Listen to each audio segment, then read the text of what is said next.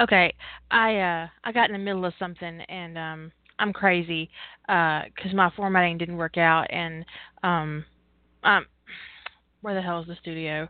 'Cause damn. Um anyways, fuck, I'm not even in the chat room.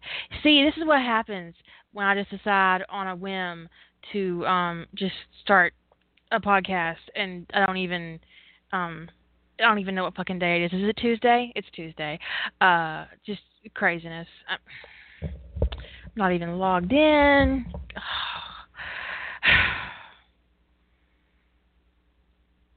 That didn't work. Refresh. Tonight we're gonna talk about misunderstandings. Why the fuck is my chat room all like that? Um okay. Um, and I didn't even like promote the chat. I didn't even promote the fucking podcast. Let me go. Uh, broadcasting now. Uh, it's. I can't even. I'm at a loss. I'm lost, You're lost? dude. I'm lost. Did you take a wrong turn? In Albuquerque, no less. It's the best place to make a wrong turn. Well, Especially a see, left here's the turn. thing. Because, I decided I wanted to post Revenant on Wild Hair, but then I got stupid with it, and so uh, I'm in the middle of it. I can't leave it the way it is. It's driving me nuts. You can't leave it partially posted. That would be terrible. That'd be like getting half a tattoo or something. I know, right? What do So you mean it's you have like to take a lunch break? we can't be no, we can't have this. We can't have this. So You what can't I leave had it saying done I heart Mo. is I had tried I had tried to do tabs, but I fucked the tabs up and now it's all one big jumbled mess. I can't leave it that way. It you understand, right? Of course I understand.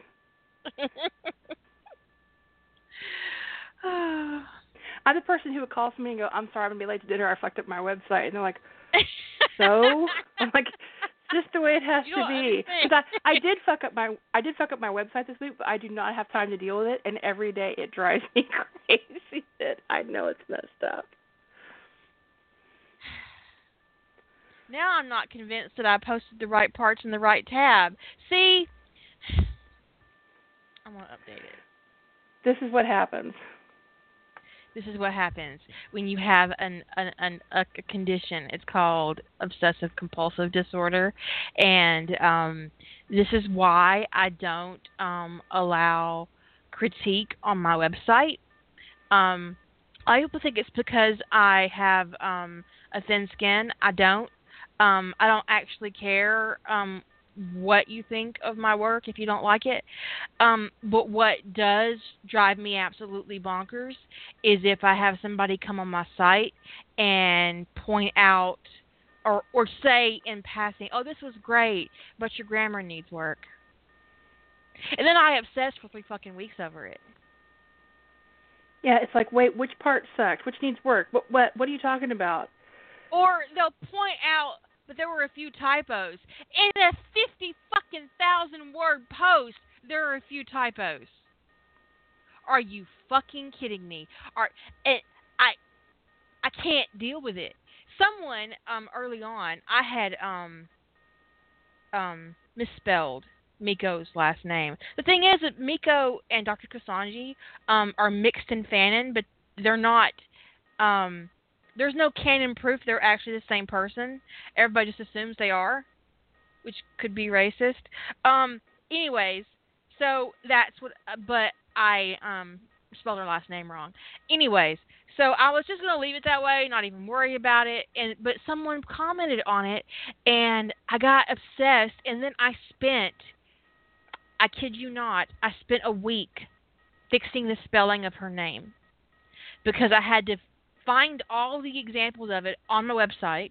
And at the time, the find function on WordPress wasn't that great because this was like in 2008 or 9. It just wasn't awesome. And so I had to read through all the stories and do manual finds because there were changes on the website that weren't in my... anyways, then I had to go through my final copies and change all of her last name, which worked faster because it was Word. And then I had to go into all my rough drafts, and if you know me, you know I have 2 or 3 rough drafts of every project I do, unless they're those little shorts I do for Rough Trades, those little forum shorts. So in all, it took me about a week, because at the time I was working full-time, to fix the spelling of her last name because some asshole had to point it out on my site.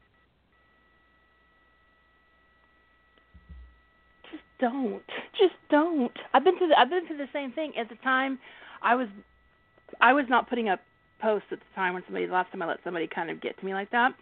And I had ebooks, and I had made a name misspelling. Oh yeah. It was the same thing. It was I had put in Abby's last name. I was spelling it Stuito, which is the way it sounds to me, but it's Sciuto. It's just an I and a U crossed, right? It shouldn't have been a big deal, but of course they had to point that out to me, and I had to go change everything. I had to go fix it everywhere, including the ebooks, and that is time consuming. Yes, it's really annoying. And so anytime somebody points out an error like that, I have to go fix it everywhere. It can take hours, it can take days, depending on what kind of error it is, and then that's time I'm not writing.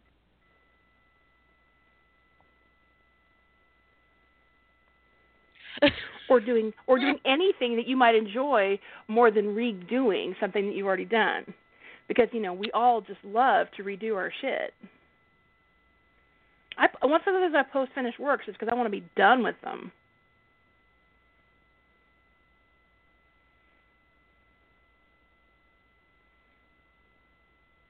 Oh hey, I must not be the only person that got broken on that theme. Because they just pushed a theme update, the 3rd theme update this week on that theme, and it sort of fixed everything. I had so many problems. That was my theme. I loved Graphene. It was my favorite theme in WordPress. I used it, and it was very adaptable, and I enjoyed it a lot. But every time he updates, there would be a problem. And my site is really too big for that kind of ambiguity. Yeah. Because once I hit the... Okay. Once you hit what? Well, once I hit 1 million words, I noticed that sometimes, and I don't know if it's the CSS in that profile or whatever, but some of the pages would stop working because of the word count on them or the number of comments on them, and I only ever encountered that in the Graphene theme. Mm-hmm. Ties That Bind, I had to make a new page for it because it had over 500 comments, and it kept breaking. But when I changed the theme, it stopped breaking. Because when he put a comment in that they had sent out an email that they were doing a big theme update. He was probably having a version 2 of Graphene with all these features people have been asking for, and it was in beta for months.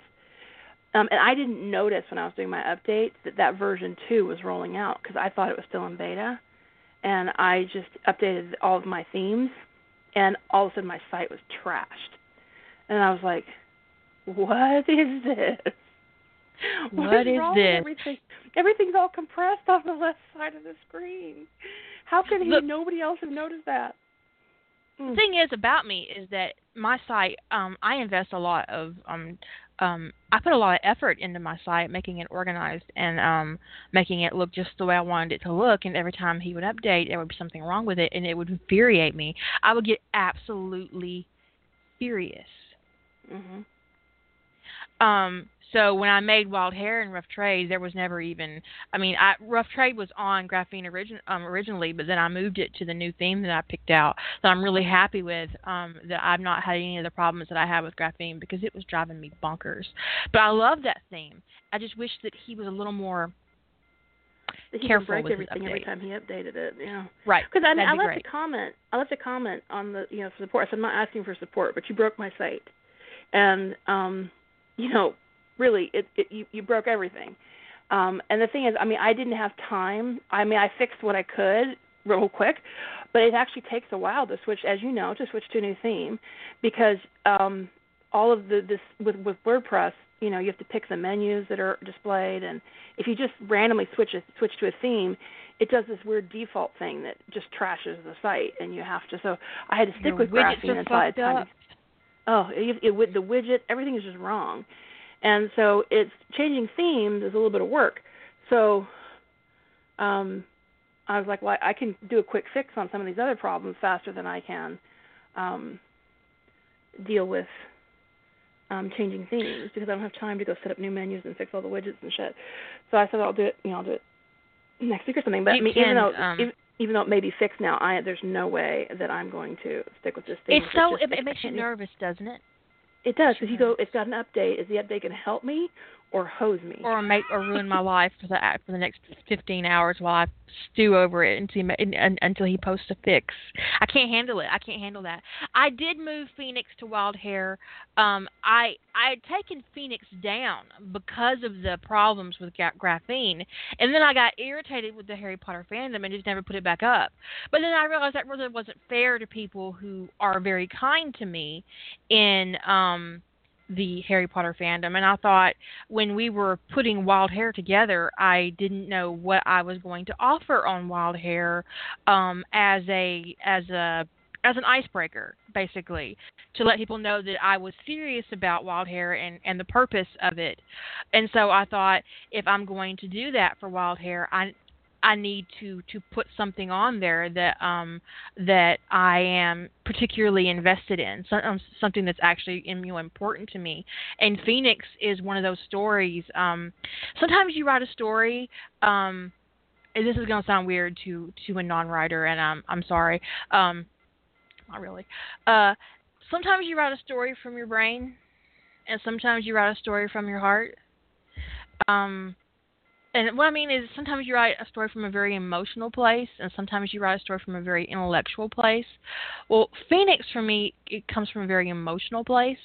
And I think that is probably telling in the actual craft of the work. You can see that it's very emotional for me. I hope you can, because that was my intent.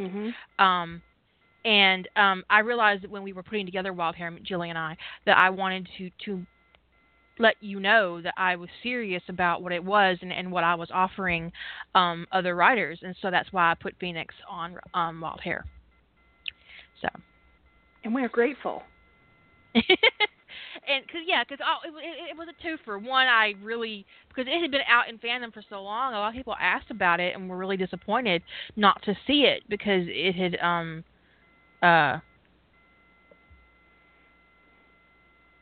I had taken it down in a fit because of the stupid site, and then didn't put it back up because of the stupid fandom.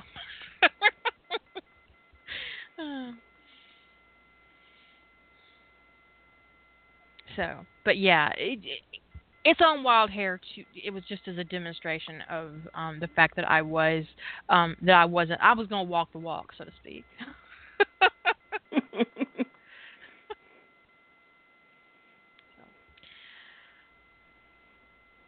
But someone is doing a story for their Nano inspired by my Revenant series from over the summer. And I realized, because one of the things that I encountered when I was writing Revenant and when I was putting Revenant out on Rough Trade, many people were asking for the source material and were kind of surprised that I was the source material. And so Penumbria, ever how you say her name, is going to be writing in the trope that I inadvertently created, and I don't want her to have have that issue and her have nowhere to point. Because it will get really frustrating, I'm sure. Because it was frustrating for me. It got really old really fast, and it was very frustrating for me. And so I wanted to make sure she didn't encounter that during her writing process, because I can't control what people email to her or post on her own site or post on her Facebook or on her Tumblr or wherever she goes. So it's going to come up, and I wanted her to have a place where she could point to and not have to, deal with that crap. Because it will come up. It will come up, and nobody wants to deal with that kind of constantly, boom, boom, boom. So I thought it would be easier just to post it on Wild Hair, so that she would have somewhere to to point.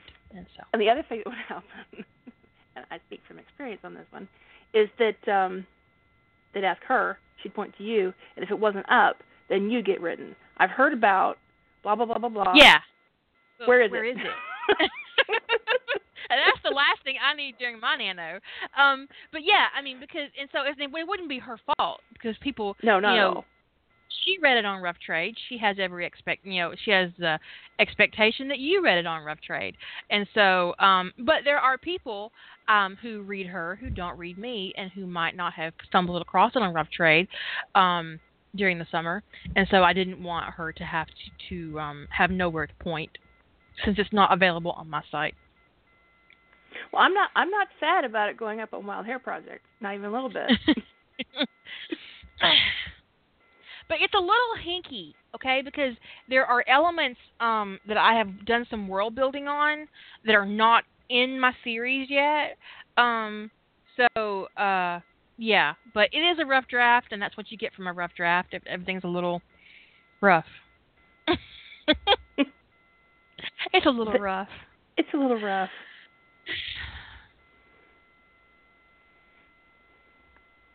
Well, son of a bitch! I didn't put my fucking art on there, and I was really proud of my art. I made that art. I was really proud of it. It was great art. You should definitely get it up. But at least it's it's you tabbing monster.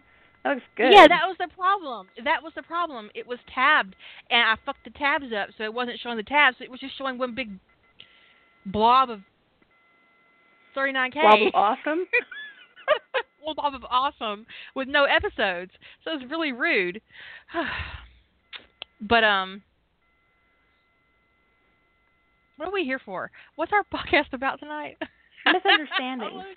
Misunderstandings, and I would say misunderstandings, miscommunication, because most misunderstandings come out of miscommunication, but not all miscommunication necessarily results in a misunderstanding. So whatever. I was telling Jilly before the podcast that if I have to read one more story where Thorin is actually alive and he's sleeping in the stones to heal in the mountain, and Bilbo thinks he's dead and goes back to the Shire to mourn his life away, I'm going to die. But then I would go click on a new one if they had one right now. Exactly. Quit having this misunderstanding. Click. Click. I can't even help myself. I'm a click. One of the things I do to avoid writing my my nano is to binge in a fandom polar opposite from my choice. So currently I'm binging in The Hobbit because I couldn't imagine anything further removed from Hawaii Five-0 and NCIS than The Hobbit. Notice she needs to not be focusing on urban fantasy, so she went to high fantasy. It's different. Sort of. The fandom, not the topic. I mean, I know. I mean, I do the same thing most of the time, whereas I try to go to a different fandom for what I'm reading. But, right now, I've mentioned I'm moving, so it's like my fandom right now is U-Haul. There isn't a lot to read in that fandom, so it's a little disconcerting. Yeah, but so it's like every spare minute is put in between. I've got to do work, and then I've got packing or move logistics. And it seems like I've had the worst luck lately. It's like when I do have time to sit down and read for an hour or something, which is usually right before bed, I've had the worst luck with picking stories. because I haven't been in the mood to reread stuff. I want just something new in my brain. And I just will go, okay, I'm going to try that. And then I go, oh, my God, oh, my God, oh, my God, oh, my God. No. What is with me? I can't seem to, my radar for reading summaries is completely ruined. Something's off. That's not how that works. But misunderstandings has played a role in some of the things that I've been reading lately. And I think one of the things, misunderstandings and miscommunication resonate well when they come from the character and who the character is, like Gibbs not communicating and Tony misunderstanding Gibbs' intention. That makes perfect sense. It really comes from their characters, right? But when the misunderstanding is just derived as a plot device that feels contrived and is used to carry the entire plot, it can be so annoying. It's like, just speak to each other. Just speak. Just use words, people. Just use words. You are criminal profilers. How can you have a misunderstanding this bad? It doesn't make any sense. Right. And, and misunderstandings can be really powerful. They can really ratchet up a lot of tension. They can do interesting things, but they can also drive your reader batshit insane. And I think the thing that can drive people insane is, one, hinging an entire plot on a misunderstanding is risky. It's not impossible. It's been done well. There are stories I've read where it was really good, where Bilbo misunderstood what sleeping in the stones meant or whatever. That it can work for an entire story, is the plot device for an entire story. But there are times when it's just like, they've had 50 opportunities to just speak and they never do, and that can be so frustrating. It's like contrived tension. And it's like all anybody had to do was speak up and say, "I'm pregnant," and yet nobody does. Nobody ever manages those two words, "I'm pregnant." The secret baby is like, I can't even. Yeah. Unless it's Bilbo. Yeah, unless it's Bilbo. The most hysterical thing, I think it was, I don't remember which story it was, but I did read a story where, and I can't believe I'm blanking on who wrote this and what the story was, where Bilbo kept telling everybody he was pregnant, and they just kept laughing him off like he was making some sort of weird hobbity sense of humor. So the misunderstanding was hysterical, and it did. This is a case of where a misunderstanding can drive the whole plot, and it's awesome because it was hysterical. That he keeps going, "I'm pregnant," and everybody's like, "Uh-huh," until he's popping out a baby, and then there's dwarves passing out everywhere, and that was awesome. It was hysterical that this misunderstanding, because he's communicating clearly, and the dwarves are just like, "Right, sure you are," pat him on the head and move on, and then there's little dwobbits all of a sudden. They're like, "Where did these come from?" I totally cannot remember the story for some reason. But that is a misunderstanding that was not born out of miscommunication. It was born out of cultural, this is a case of where a misunderstanding is born out of something that makes sense, which is it was born out of cultural differences that were not easily gotten around without people really sitting down and having a clear, concise conversation, which is not likely to happen in the middle of war. So it made perfect sense. It was born out of the character. It was born out of cultural differences, things that logically made sense, as opposed to just, grown adults who somehow lose their ability to speak coherently in each other's presence, which, that can happen too. But yeah, but usually only when I'm coming. yeah, exactly. I don't know if anybody ever watched anybody in the podcast or maybe has ever watched the show Frasier, the comedy from the 90s and early 2000s. But Frasier was incredibly articulate until he had to be. Anytime they needed, they had a lot of plots that were driven off of his inability to communicate in certain situations, like, I don't know, talking to a beautiful woman, or just anytime he got flustered, he would lose his ability to communicate and just stick his foot right in it.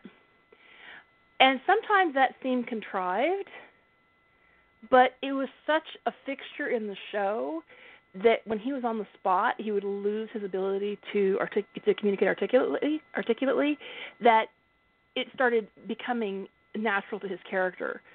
That that in romantic situations or in stressful job situations or anytime he got flustered out of his comfort zone, his communication skills went to shit. So it was something that seemed a little incongruous with the character at first, but then after, 10, 12 seasons, however many they had on the air, about midway through, it just was him. That was just the way he was. So anytime he got into a difficult situation, you knew he was going to communicate poorly, and they were going to use that as a plot device. So, it started making sense. It was born out of the character. They sort of fed that into the character as opposed to it just being convenient. And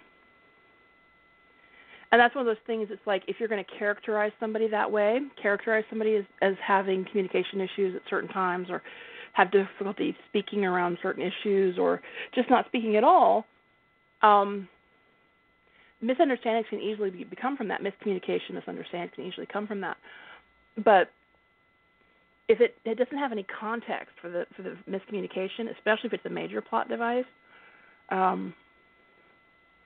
it can just be like, why is this happening? And that's the last thing you want for your readers. The writer out whole right. You don't want your readers going, well, why didn't they talk that time? 2 scenes later, they're still not talking.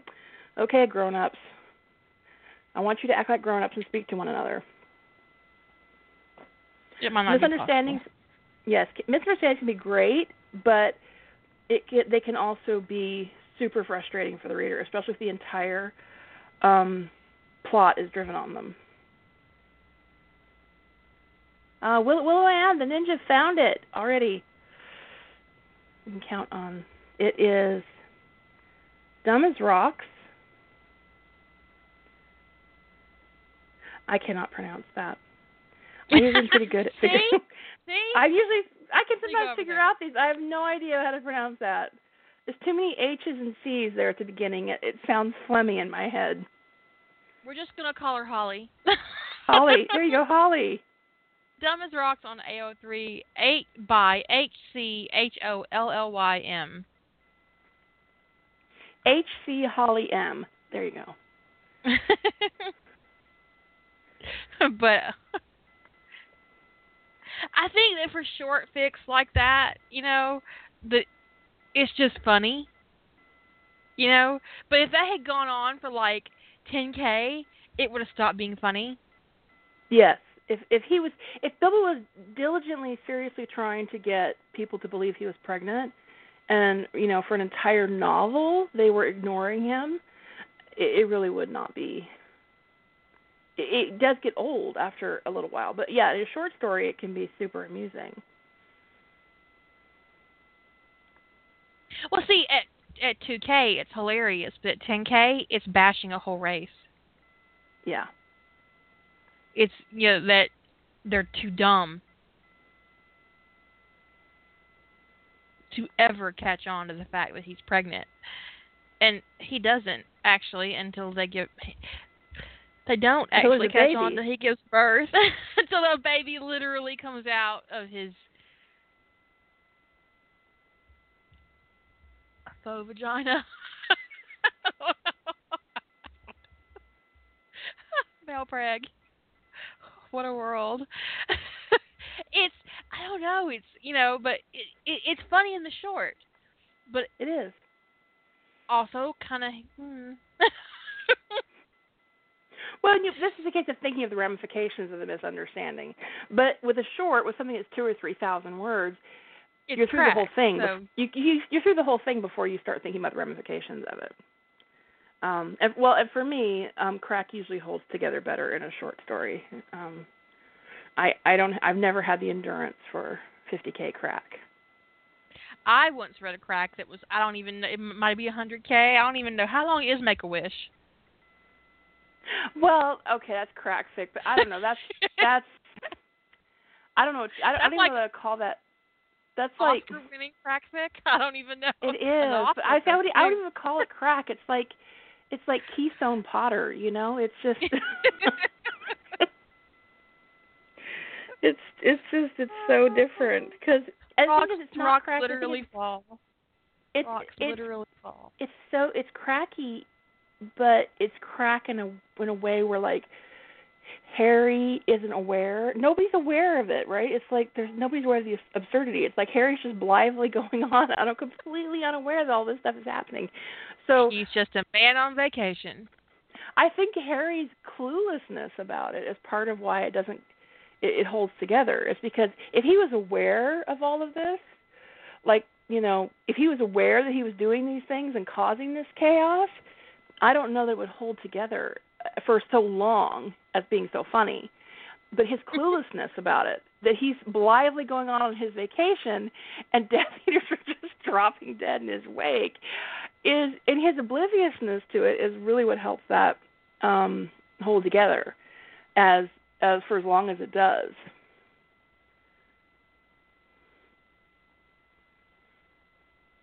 I read a Hobbit fic where it was almost, I thought it was going to be crack, but it wasn't. Hobbits, when they fall in love, they start digging holes to attract their mate. And Bilbo kept arbitrarily digging holes, and they were all like, what the fuck is he doing? What's going on? And Gandalf comes back to them, and he finds Bilbo digging a hole, and Bilbo would get upset, and then he would go dig another one, and he tells Thorin that it's part of their mating process, that he's trying to show you that he can provide. And so Thorin goes with him, and when he digs a hole, Thorin tells him that it's great, that it's good, that's perfect, and Bilbo relaxes and it's fine. And I was like, that is just the cutest thing I've ever read. Because I was expecting really that, but it wasn't, and it was just really charming. I was like, well, look at that. It was just the cutest thing. Sometimes you have cracky ideas that don't wind up with a cracky implementation, and sometimes you have serious ideas that do wind up crack. So you never quite sometimes don't know, because I remember there's a story that I really like in the Hawaii Five-0 fandom by Joe Lawson. Oh, the one I love where, Joe Lawson. The one where Danny's shark. I think he may have two, but anyway, I think he calls it crack in his description, and it may be that because that was the case. Like I read the story expecting crack, and I didn't get it, and I was like, "There's no crack here. Where's the crack, man?" There's no crack to be found, and I think that may have been a case of where he thought he had a cracky idea, but the implementation wasn't cracky. And he was a megalodon. He was an ancient, like a prehistoric shark. I've read, yeah. Yeah, he's the ancient one. He's from the ancient race, and there's other species of these shifters, and they don't know what Danny is because Danny hasn't really been going in the water or something like that. Then they find out, and it was like, whoa, right. Okay. Okay, we'll leave you alone, dude. Our bad. Welcome but that to Hawaii. And I didn't find that to be cracky at all in its implementation. But I may be like thinking I may have my wires crossed or conflating two different things, but I thought that he called it crack in his. Now I'm gonna have to look it up and see if he really did call it crack. Another one where Danny was a merman. Yeah. And they were apparently vicious, in the water. I thought was really good. But Very Joe good. Lawson has a whole collection of stories about Danny and Steve being various sea animals that I really appreciate. Good stuff. But I'm not reading in Hawaii about the Phantom. It's not good for me right now. It's one of his tags is Jaws. Crack. The story's called Jaws, and one of his tags is crack. And so I do try to if somebody has a reasonable number of tags, I do read them. So if you have more tags than you have story, fuck you.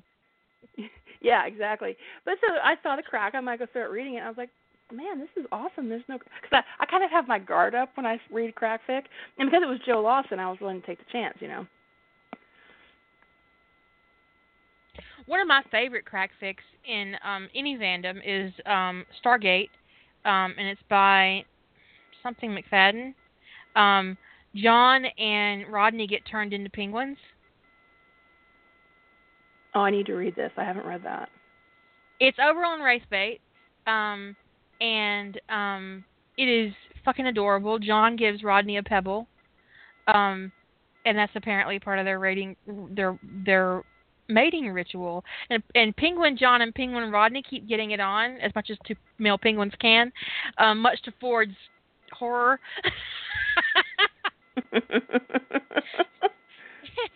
And the thing is they remember being penguins, and because Ford accidentally hurt Rodney trying to keep him out of the water so he wouldn't get eaten, and Shepard was pissed when he got his body back. He was pissed because Rodney got hurt. But they get turned into penguins, and I found the link. It's hilarious and funny and charming at the same time. It's just great. It's on Wraithbait, and what's the title? It is called Mating Rituals. Called Mating Rituals, and it's by Karen McFadden. And you can find it on Wraithbait. McFadden, though, is spelled McFaddyon. That spelling tripped me up for a little bit. But yeah, she's great. You should read all her work, actually. She's awesome. But that story in particular is just probably the first crack fic I ever read. I didn't even know what crack was when I first got into fandom, and I was like, what's crack? And someone was like, let me help you. And gave me that link, and I was like, well. But then I realized that not all crack was equal. One of the more I just angsty talk about things to do with them. Go ahead. Oh, what I was going to say is about misunderstanding is that one of that you can, beyond taking it too far, you can also make it impossible for your characters to get past it. Yeah. So you have to be careful when you're doing a misunderstanding, because while you can write your characters getting past it, it won't be realistic. It won't resonate with your reader as possible. I think that BDSM fics do this sometimes, where one person will think it boils down to a bad communication, where you write one character who is in the scene and one who really isn't. And so it becomes an issue of dubious consent, where they're trying to do something that they really don't want to do because the characters aren't communicating. And I've seen people do that in their work, and that's very dangerous to do for your work, because it can make your reader deeply uncomfortable, but it can also make your reader hate your character. Mhm. And alienating your readers from your main character is, what's the last thing you want? Is for people to be sitting there going, "Man, I hate this guy." It's like, I want him to be set on fire. He gets the boy, girl, or whatever in the end. So maybe.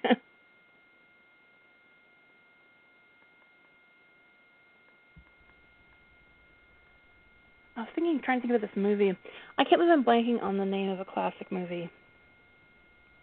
That the crux of the plot is born out of it's sort of a misunderstanding.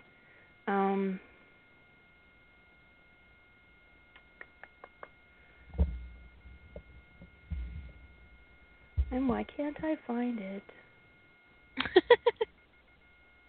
In your brain.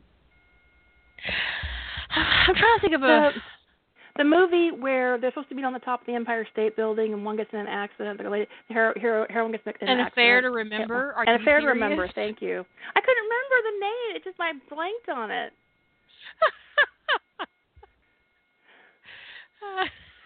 But that's another. That is one where the climax, the crux of the plot is around them misunderstanding, or him misunderstanding why she wasn't there, and that's a really good case of where the misunderstanding doesn't happen when they're on screen together initially. The one that is really carrying the plot, they aren't together when he misunderstands why she's not there. So you don't have that that they can't speak, thing to get around, where they can't communicate like adults thing to get around. And so the misunderstanding has to carry the plot through the climax, because the climax is resolving the misunderstanding in that case. Because usually when you're using a misunderstanding as the major plot device, the climax does revolve around clearing up the misunderstanding. And in that case, that was also secrets. Misunderstandings and secrets a lot of times go together, because sometimes misunderstanding is born out of one person needing to keep a secret or wanting to keep a secret. So a lot of times they can go together. But how you do it and what you do with that is it has to be a misunderstanding that really can carry the plot and not be annoying. Because just two people not able to communicate, rarely, in my experience, my opinion, is rarely just two people not being able to speak like adults when they're in the same room together carry the entire plot successfully. And if anybody in the chat room can think of an example, that would be great, of where that did work. I can't think of one either. Because it gets like, there comes a point in that particular situation where one character, or maybe even both, depending on the situation, comes off as abusive. When you are purposefully keeping information from another person, and it is creating massive amounts of conflict and hurt, that is abuse. Mm-hmm. And you can't hand wave it in your fiction and expect your reader to get that, to understand your hand waving, because once you've turned your character into someone who abuses others, it's really hard to come back from that, unless they're being cursed magically, or they got a brain tumor or something. I don't know, but it's just, But sometimes you have to fix it in a way that they're not responsible for their own actions, which is a cop-out. But sometimes sometimes when you do that, where they're not responsible, like, I don't know, they're possessed, or actually possession is a pretty good one, but it still can be really hard to get around, right? Because if someone is possessed and they do something terrible to somebody, you can say, okay, well, I accepted that your behavior wasn't your own, and I forgive you, but things will never be the same. Right, because it's still difficult to get around the fact that the person who maybe did something horrible to you, hurt you, traumatized you, tried to kill you, whatever, is wearing the, it may not have been them in their head, but it's still that face. I mean, one that's of the things something that I have to do in Hobbit fan fiction is I cannot, under any circumstances, write Thorin trying to kill Bilbo and them have a relationship afterwards. Even though he was under the influence of that thing, even if Bilbo realistically understands it. And this is a case of where, like, I think we talked before about this, that sometimes I can read something and enjoy it that I can't write. So I can read it, I can't write it. Right. So I can read Bilbo and Thorin reading getting it's uncomfortable. I mean, I think that Bilbo has to be... there has to be...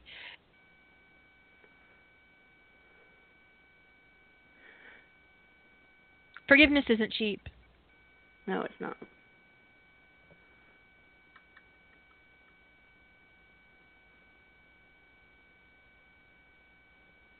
Yeah, no, it doesn't. Non-canon fan.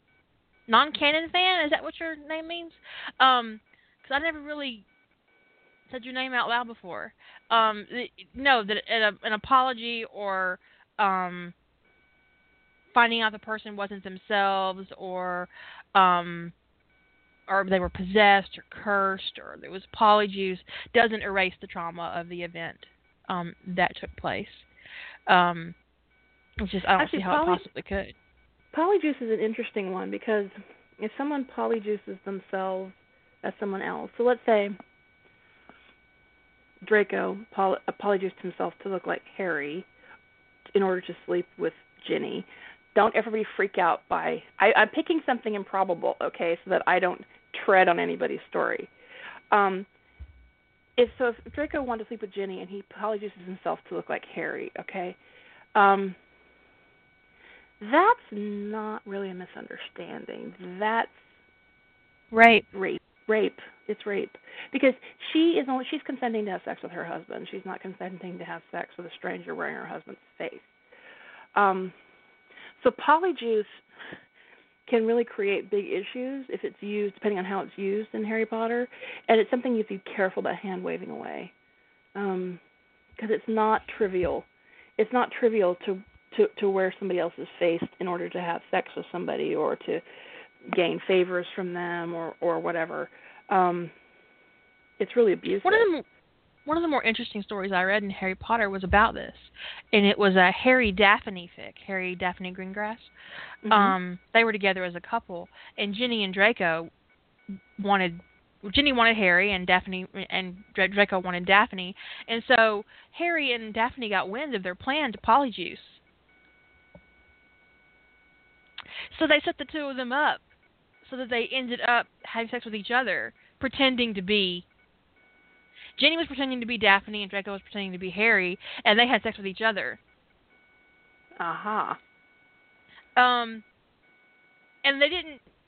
Nothing was ever said about it, right? Until Ginny ends up pregnant, and she's announcing to the Great Hall that she's pregnant, and now Harry has to marry her.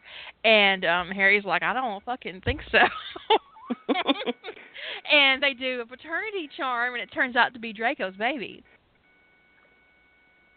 And that's when they both realize they've been played.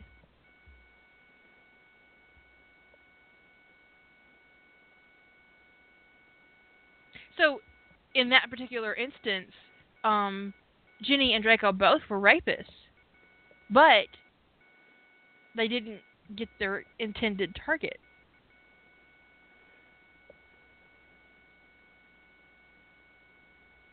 Yeah, that's a thorny mess. It's like, well, I intended to rape Harry. Well, I intended to rape Daphne. Well, so you raped me, but you raped me too. I mean, that's so right. That's so messed up. I also read a story recently in Harry Potter fandom where Ginny and Ron were trying to potion Harry and Hermione, and the elves switched the potions at Harry and Hermione's suggestion, and Ginny and Ron ended up having sex with each other. Oh, dude, no. Oh, yes. It was off screen, or I'd have been running screaming into the night. It was off screen. And the twins kept walking in on them. And the thing is that the twins found out that Harry and Hermione had switched the potions, and they were mad at them. And it was like, why are you mad at us? They're the ones that tried the potion and rape us. They are the victims of their own crime.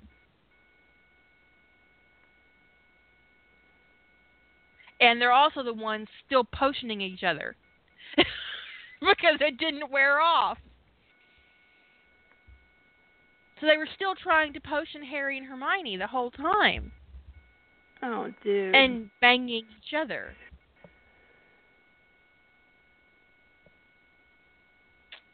Right?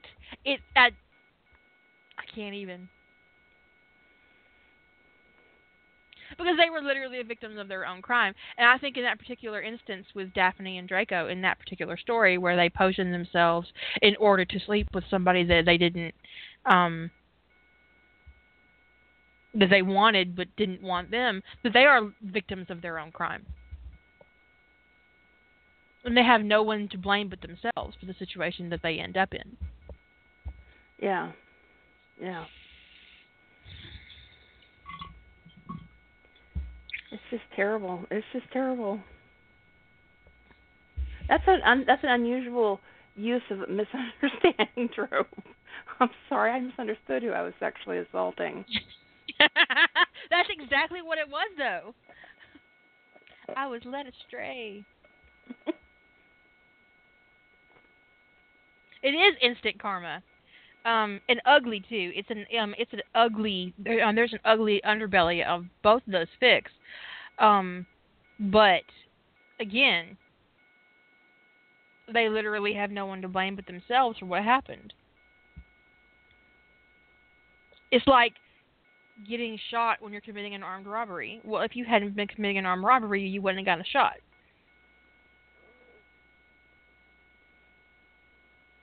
Yeah, exactly. There was that rash of problems with lawsuits in the 90s, where like criminals who got hurt in the commission of crimes were suing like homeowners and stuff. Um, there's like some dude who, in the course of the commission of a crime, he fell on this lady's cutting board or something and got cut with a knife and tried to sue her for his injuries in the course of the commission of his crime. It was a whole No. thing. The 90s were very litigious. Um, yeah, but yeah, if you get hurt committing a crime, no one's going to feel bad for you. No one's going to feel bad for you.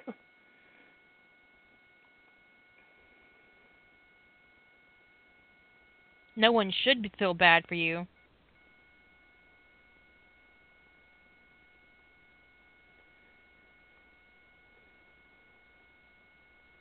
There was, in terms of sort of, so a misunderstanding that kind of drove, that I thought worked. It worked as a misunderstanding, but I thought that they did some good and some bad with it, and they drug it out for a long time. It's been a TV show. So in Buffy the Vampire Slayer, there's an episode where Buffy and Faith are fighting. I don't remember the exact context of what they were fighting or how. Buffy tosses a civilian at Faith in the middle of this fight, very intense fight, to get the civilian out of the way. But Faith has no clue that's what this person's been tossed to her for, and she's busy killing people right, left, and center, and she stakes this person and kills a human. Oh, God. And it was a huge misunderstanding, right, obviously, because Buffy didn't communicate. So this is a case of a misunderstanding born out of miscommunication. Buffy didn't communicate. Faith misunderstood why this person was thrown in her path, and she kills somebody. And they drove a lot of the a lot of episodes revolved around Faith based on that misunderstanding. The problem was with that misunderstanding what they did with it, because they could have done a lot more with it than they did. They could have done a lot more positive for Faith's characterization than they did with it. They did do some good stuff with it because she really struggled with her guilt about it. But Faith was a badass. She was very tough, and she didn't want to admit to having any flaws or vulnerabilities. And so this is where I mentioned that, you know, misunderstandings born out of a character's personality and often work the best. And so it really made sense that Faith wouldn't want to deal with what had happened and her guilt over it. So she kind of denied it. But the problem was, and this is one of the things that I think authors can get, writers can get blinders on about what they're doing, is that in setting this thing up for Faith, and to create tension between Faith and the rest of the group, they sacrificed Buffy's characterization. And Buffy kind of got up on her high horse about, well, Faith has killed a human, and got really judgmental about what had happened, even though she had contributed as much to that situation as Faith did. And they could have made it look like Buffy didn't want to deal with her own culpability, but instead she just came off as superior and obnoxious.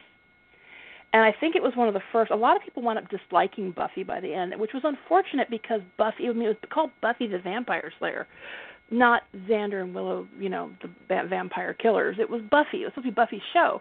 And I think that was one of the first moments they started alienating, maybe not the first, but it was a big thing that alienated the audience from the main character, was because she was so judgmental and obnoxious about this mistake that had happened that she had contributed to, and about Faith and being, you know, but then of course Faith, you know, took her issues with Buffy to, she did the thing, she wore Buffy's face and had sex with Buffy's boyfriend, and partially in retaliation, I would imagine, for this whole thing, and how Buffy acted around that.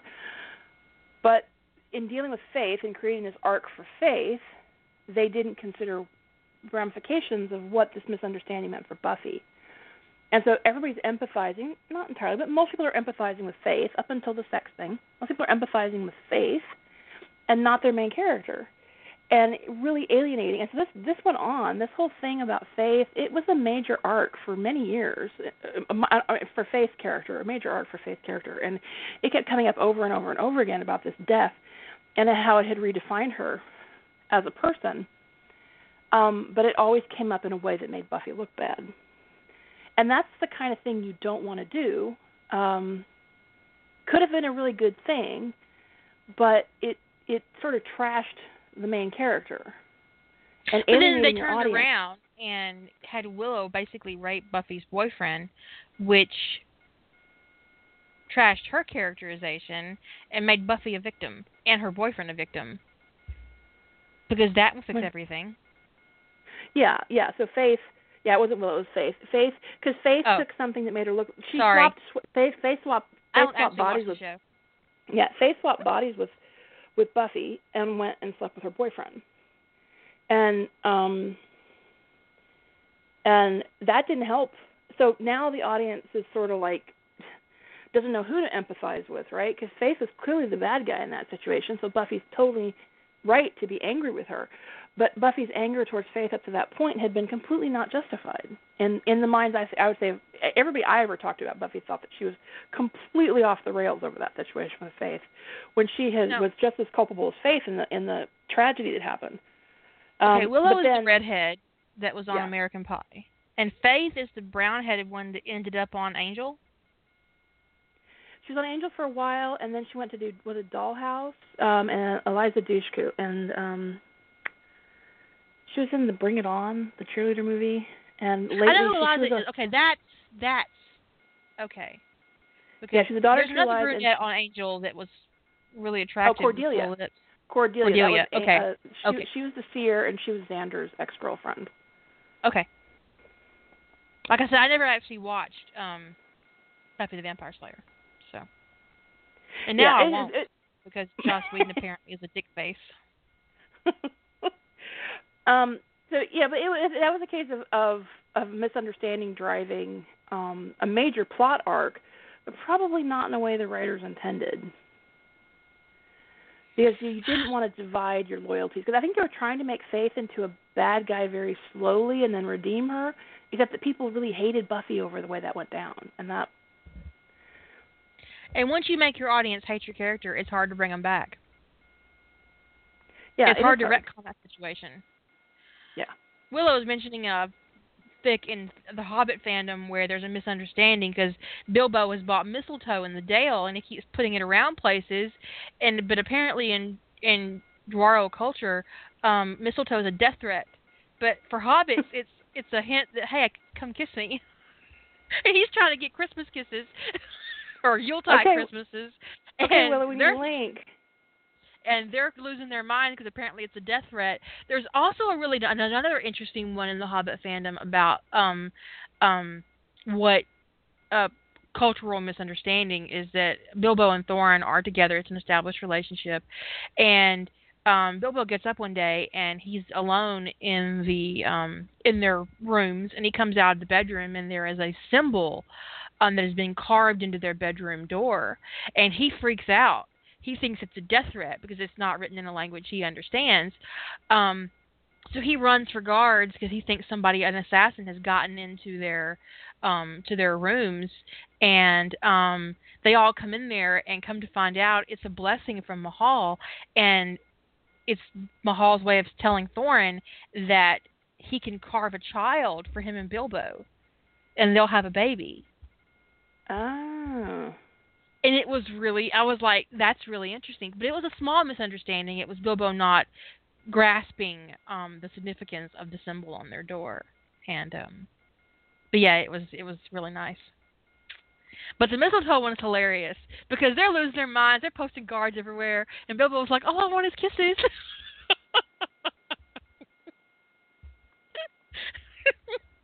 but you know, the thing is mistletoe is poison. It is poison, which makes the fact that we use it for kissing. So it actually makes sense that they would consider it a death threat.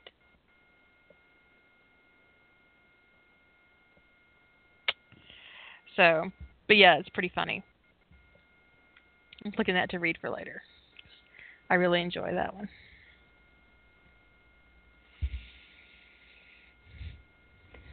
Okay, so there were two. Earlier we talked about the misunderstanding about I'm pregnant, ha ha, aren't you a funny little hobbit? There were two, and the one we had mentioned earlier was Dumb as Rocks, and that didn't actually look all that familiar to me. But then Rogue found the right story, the story I was thinking of. They're both have the same plot device. But I hadn't actually read the Dumb as Rocks one because it wasn't familiar to me. The one that I was thinking of was What to Expect When You're Expecting by... I'm done with the funny names. Alkjira. So there were two. We're going to call her Jay. Jay. Jay. Jira. What's up, girl? Jira. What's up, girl? We like your fic. I've actually read this one, too. It's a series, and it's... Oh, the same author. Under the Mistletoe is the same author that wrote the one I just talked about. Jira, this is same author. Willow Ann found it for us because she finds everything.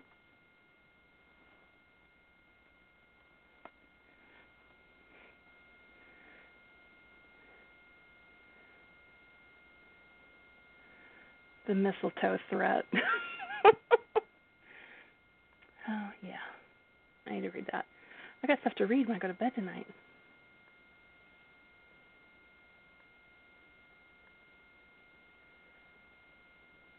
But I really enjoyed the Mistletoe one. It's great. Very fun. But there are those misunderstandings in the Hobbit fandom. They're just devastating, where Bilbo goes home and he thinks he's been banished, but they lifted it, but he didn't understand because of cultural differences, or he leaves before Thorin wakes up and he thinks that Thorin had died, and he doesn't, and he sits there in his little Hobbit hole. And mourns. Sometimes he plants the acorn and a baby happens. Because there's nothing wrong with a Cabbage Patch Dwobbit. Nothing wrong with that at all. Nothing. That's all sunshine and that's all sunshine and flowers, baby. I fucking love Cabbage Patch Babies. It is my favorite thing. But Completely my one favorite of the things, thing. when you're thinking about writing a misunderstanding, or you're going to use it as a plot device, and I can believe that misunderstandings could happen with Thorin. Okay, I totally buy that. If somebody says that there's going to be a misunderstanding in their story, then they tell me that one of the main characters is Thorin. That's all they need to understand. Yep. All they need to say. I get it. Thorin's involved. Misunderstanding will happen. But it's sort of like if you're going to have Thorin realize that there's a misunderstanding, especially if Thorin's going to realize them, waiting until Bilbo is all the way back home to address the misunderstanding is a touch strange. That's a long walk. They could catch up to him. It's a real long walk. That's like a 4-month walk without distractions and imprisonment. That's like 4 months. I measured it. Actually, I think it's 4.5 months on pony, and like 6 months on foot. I had it written down somewhere, especially on Hobbit foot, because he doesn't have a big stride. He's got big feet. But he's not walking fast. No, so it's like when the misunderstanding, if they're already aware of the misunderstanding, waiting until Bilbo's home to address it is, you have to be careful to make sure you don't strain the credulity of your audience, because why would, if Thorin's going to address the problem, wouldn't he want to address it before Bilbo is all the way back to the Shire? Wouldn't he want to, deal with it where he didn't have to go for 6 months to get back to him? Granted, he may not want to go to Mirkwood, but it is a little bit closer.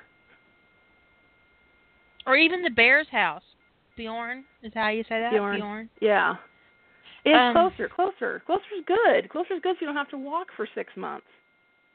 In Bees on Her Feet, Thorin pretty much... immediately after the Battle of the Five Armies, sends Nori after Bella. He's injured and can't go himself. He sends Nori. And Nori basically searches for her everywhere because she didn't go home like she was supposed to. But that's because she found out she had the One Ring and she took it to Mordor. And nobody was expecting that shit. So Nori went to the Shire first and couldn't find her. He thought he was following her home, but just wasn't catching up with her. But he was going in the opposite direction from her, and so he does eventually find her, and then he goes back to tell Thorin, what he's discovered.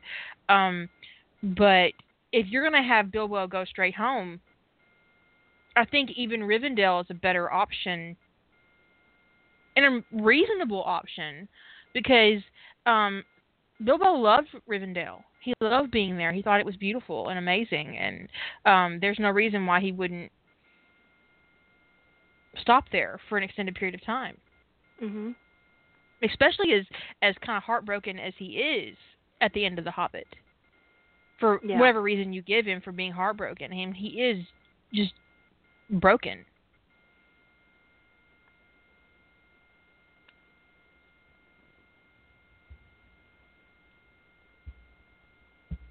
But that's the case of, again, where you could have that, if you do have that misunderstanding about where Bilbo would go, born out of cultural misunderstanding, because a dwarf thinking like a dwarf may not be able to conceive that someone voluntarily spend time with elves.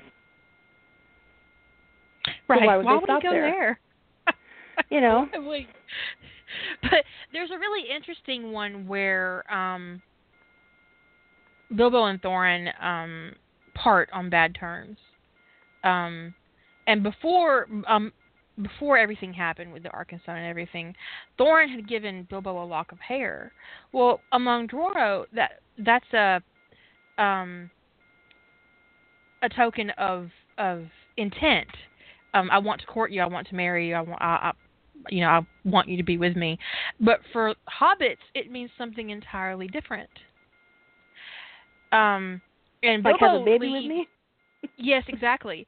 Bilbo leaves thinking Thorin is dead. The whole Gone to the Stones thing. Right. And he goes home to the Shire and he plats Thorin's hair with his own and plants it. Cabbage Patch Babies. And has 2 babies. One of them being the reincarnation of Durin the Deathless. So Gandalf comes to the Shire, and they're 5 or 6 years old, Drobbits, and he's like, Bilbo Baggins, what have you done? And Bilbo thought that Thorin, Kili, and Fili were dead, and he was like, I'm making the best of my situation. You gave me your hair. You gave me and your so hair. he goes. So Gandalf's like, you're gonna have to. We're gonna be taking a trip. So he takes them back to the mountain, because they literally cannot leave the reborn Durin the Deathless in the fucking Shire. Well, it's just not a good idea. And so they take him back to the mountain, and that's when Thorin realizes that Bilbo thought he was dead, and that's why he never wrote to them or anything. Thorin thought he hated him, that he didn't forgive him for what happened at the gate, and he hated him and didn't want anything to do with him. So he was leaving Bilbo alone out of respect. But come to find out, Bilbo was in the Shire having babies. Growing babies. He was growing babies. But yeah, it's adorable. It is adorable. But I love Drobbits. It's my favorite thing. Cabbage Patch Drobbits. You can't get much better than that. I think, that one was tagged. That was the first Cabbage Patch Baby story I read, and I was so curious because it was tagged. I didn't know what it was, and it was tagged Inexplicable Babies, and I was like, what is an inexplicable baby? And then it says implied MPreg, and it says of a sort, and I was like, what does any of that mean? Inexplicable babies. And so, of course, I had to read, and then they're planted, and I was so charmed. I never got over it. It's like my favorite man has a baby trope. I don't call it MPreg, because if the baby isn't inside the dude, it is not MPreg. But it is a man having a baby.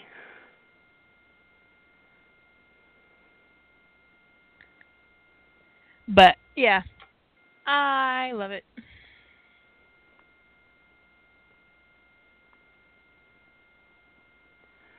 It is incredible. It's a great trope. And planted babies is a great opportunity for misunderstandings, because who is going to understand that? It has such what do you mean you put your babies come from inside you? It goes both ways. A hobbit who hasn't been exposed to very many outsiders encountering a pregnant person is probably going to, if they plant their babies, is probably going to find that mystifying. What do you mean you put your babies inside of you? Why would you do that? How do you get out? The best part with the Cabbage Patch thing is that the babies often, when they come out of the ground, they're already capable of standing up and speech and stuff, so they're really kind of, they're very aware of their surroundings. And there was one fic where I read where Bilbo was like, well, how did it feel being in another person? How did it feel when you came out? Was it upsetting? And they're like, we don't remember that. Don't worry about it. We have no memories of that process. Because Bilbo was genuinely concerned about them. And he was like, that really explains why big people are so sour. Yeah, that's and there they kind are of in the Shire, planting poppies and having babies. Cultural misunderstandings are great for humor, for just if you need a misunderstanding to make something happen. Cultural is a good place to go to if you don't have something that your characters. But I think with misunderstandings, the things you want to avoid is just to have them feel completely contrived. Because readers are going to notice that. It's interesting to me. I sometimes have writers tell me that readers aren't going to notice something. That it's okay that something is weird because readers aren't going to notice. And sometimes that may be true. That may be true.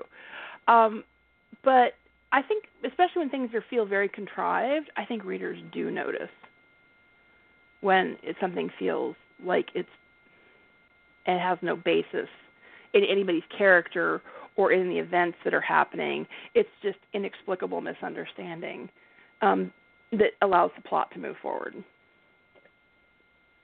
There are times when I see something in my work and I'll be like, that's really fucking annoying. And I recognize that it's a quirk in me and in my craft, in my thought process, and no one genuinely is going to notice it unless I point it out. Right. If I'm unhappy with the sequence of events in my story, that's my unhappiness. You're not going to be able to discern that from reading my story. But you're right, there are instances where you make a mistake in your characterization and your consistency in your scene structure, and it will resonate throughout your whole story, and it will put your reader off, and they might not even recognize why they're put off by the story, but they'll still be put off. Mm-hmm. I mean, so in the case of things that readers may not, only a tiny, small slice of readers are going to notice is for years, and I still do this instinctually, I still treat the word then as a coordinating conjunction instead of a subordinating conjunction. And I know it's wrong, but I can't stop myself. How many readers have actually noticed that I do that? Well, if you told them what it actually meant, they might. If you would speak from English, damn it. No, I know what you mean, but there are plenty of listeners who don't. So give an example. Well, when you have a sentence that has and, but, or are all coordinating conjunctions, they coordinate together to potentially, they don't have to function as a coordinating conjunction. When you're bringing two independent clauses together, you need a coordinating conjunction, and you use a comma before the conjunction. When you are bringing an independent and a dependent clause together with a conjunction, you need a subordinating conjunction, and there is no comma. And the list of subordinating conjunctions is so long. Most words can function as more than just that. Just like and can be a coordinating conjunction or just a regular conjunction. Then can be something other than a subordinating conjunction. But when it comes to joining clauses together, you have coordinating and subordinating. And then is always a subordinating conjunction in the case of joining clauses together. Though is subordinating. So, for example, Tom walked down the street and then entered a cafe. That's wrong. Tom walked down the street and entered a cafe. That's accurate. Tom walked down the street, then entered a cafe. That's accurate. But you don't need to put and then together because the thing is and means that they're doing this. These are events that are connected. Then means an event after, right? Right. So subordinating implies that the clause that comes with the clause. Subordinating conjunctions can come at the front of a sentence too. Not conjunctions. Mm-hmm. Subordinate clauses can come at the front of a sentence, but usually they come at the latter half. When there's the latter half of a sentence, they get a subordinating conjunction between the clauses, and it's a clause that is affected by the primary clause. So, you just got the conjunction junction. So in Kira's example, Tom walked to the store, then hit somebody. That would be completely inaccurate because you've got two independent clauses. So that would be and then hit somebody. Or you could even do and hit somebody because if you've got a dependent clause as opposed to because Tom went to the store, actually and hit somebody. Actually, that's not an independent clause. So there would be in that case you've got just the then is correct. It'd either be and or then, like Kira said. You've got one or the other. A policy of never putting and then together on purpose.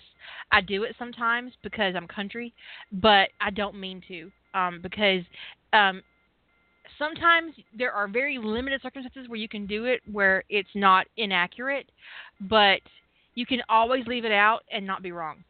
Yeah, you do it the way where you do it that it's accurate is at the end of a serial list. So, I got up this morning, ate some peas, and then kicked someone's ass. That's correct. I think you mean you ate some Wheaties. Yeah, so that's the case of and then go together when you are implying passage of time in a serial list. You do put and then together. But because you can't just do then. Then is not a conjunction that you can use. So like, I got up, went to the store, then kicked some ass. That would be incorrect. It would be and then kick some ass.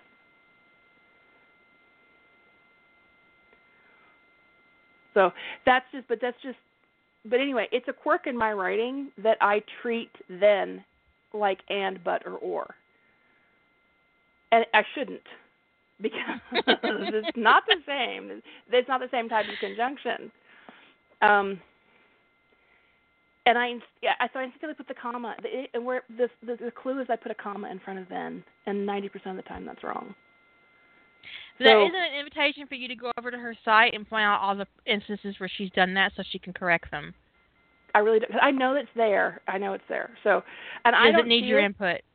Right, and I don't see it. And most people who've ever baited in my life for me don't see it. No, I never see it. It's just a quirk. I know I do it.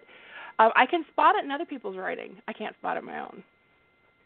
So it's just one of those things that is a quirk of my writing that I'm aware of, but that I also, when I say, I don't think most readers are going to notice that that's wrong, so I'm going to try to live with the fact that this error riddles my work. That's probably true, that most people are not going to look at that and understand the difference between subordinating conjunctions and coordinating ones. And why, or even if they do think it's wrong, they may not be able to articulate to me why it's wrong. But most of them probably aren't going to notice because it's a comma that probably feels natural. Because commas misplaced sometimes it commas, can read out loud awkward. So if you're reading out loud to yourself, you might notice it more. Right. So if I said that, it might be true. But if I said that, if I was talking about a contrived plot point, and I said, well, I don't think most readers are going to notice that, that might be a little bit arrogant. Because most readers do notice contrivances in work. Something feels stilted, or it feels maybe I'm able to articulate, like Kira said, why it feels weird, or that they stopped enjoying it, or that the pace felt off. And it's usually because, so they might attribute it to pacing, but it could just be that something was just super contrived and just fell flat, And something falling flat can feel like a pace issue. You're reading it, and all of a sudden everything just feels kind of like, what? That wasn't funny. Or you're like, this is actually kind of boring. Let me click over to something else for a little bit. And you won't even know why you're suddenly bored, but you are. You get dragged down, and you're like, oh my God, will this scene ever fucking end? And you don't know why. Yeah. So I was talking to somebody earlier today about something that thematically was really convenient. Let's just call it convenient. And their response was that their readers aren't going to notice. Quote, the readers aren't going to notice that they're going to be too invested in my story by that point. Okay, your arrogance, whatever you say. I have never assumed, I have assumed people won't notice shit, or if they do notice, they won't care enough to comment, or they're afraid of me, but I have never assumed it would be because they were too engrossed in my brilliance to comment. That's hilarious.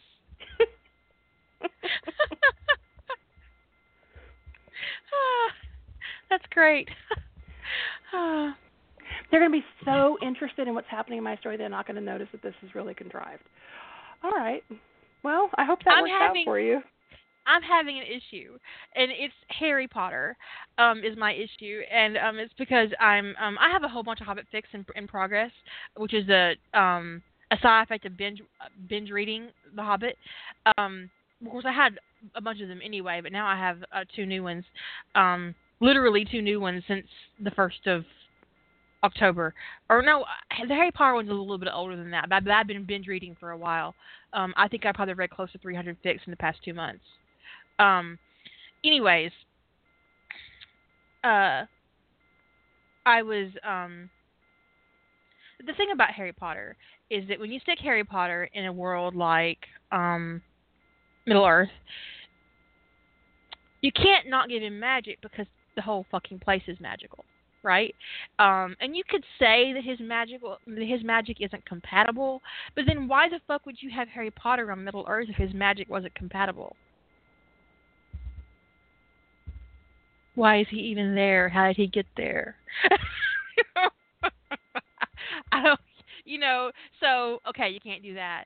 And, okay, if Harry goes back to Earth and does what he has to do because he really literally has no choice because the magic that brought him to Middle Earth is going to make him pay the price for it. So he does that, and he comes back because Bilbo raised him, and that's his daddy, and he's going to come home as soon as he can, right? That makes sense. But he's not going to come back with nothing, because if Harry Potter's ever been exposed to a broom, he's bringing back a firebolt. Why wouldn't he? Would he not? Because that's one of the main joys that Harry got out of magic was flying. Mm-hmm. So why wouldn't he bring his broom back? Okay, so he has his broom, so he's using it to scout around and find orcs. That makes sense, right? But then I get to the point where they're at the fucking Mirkwood. I'm thinking to myself, you know what? Harry could fly to the fucking mountain, get the coordinates, make a fucking port key, go back to those assholes, or if he's made an apparition point where they're currently standing, he could apparate back there, and then port keys their ass right to the Lonely Mountain. What the fuck am I going to do? Because that's ridiculous. I had this whole thing plotted about Mirkwood that makes absolutely no sense. And so I posted this on Facebook, and a couple of people said, well, you can just break his broom. Why the fuck would I break Harry Potter's broom? That's the only thing he got back from basically Earth that he enjoys. Why would I take that up? I'm not J.K. Rowling. I'm not killing his owl either, okay? What is wrong with you people? Anyways, so now I have to replot my whole shit. And I was like, what if? Now, see, the thing is Harry Potter came back to Middle Earth in my story against the wishes of the British government with the goblins' help. And I'm thinking to myself, what would happen if there's a throwaway line where Hermione has followed Harry to Middle Earth, and she is telling Harry what Dumbledore tried to get her to do to bring Harry back to their original world, and how the goblins were really pissed off and offered to have a rebellion in protest to Dumbledore's ridiculous actions, and she had agreed that it would be a good idea. I thought, wait, what if they actually did have a rebellion, and basically that after she left, that they fell into another war? they're at war with the goblins. And I was like, oh no, wait, what do I do with that? And then I realized I can bring all those people. I can bring all those people that the British government mistreats to Middle Earth. And I clap my hands. It's going to be so cracky. I'm like, okay, who can the goblins rescue? And I thought, wait, who can't they rescue? No. They're going to rescue everybody except the dragons. Maybe some dragons. I don't know. That but could be they could bring good dragons. They could bring good dragons. And then nobody has to I'm fight not sure there are good dragons, because if you think about it, the dragons that are even in Gridnox, they're magically manipulated and controlled. It's practically slavery. I really did not like the way the dragons were treated in canon. It really bothered me. I think I might leave the dragons behind, just because that would be iffy with Thorin and company wanting to keep dragons around their mountain, considering their traumatic memories of Smaug's visit. His 200-year visit. By leaving the dragons behind, there's somebody to eat the wizarding world, So it works. Yes, absolutely, that works too. I'm thinking we could have merpeople and werewolves and unicorns, and I was like, oh my gosh, it's gonna be so cracky, and I can't help myself. It keeps happening. I was like, who else can they rescue? Merpeople, because there's a lake right there. They can have a new lake. It'll be great.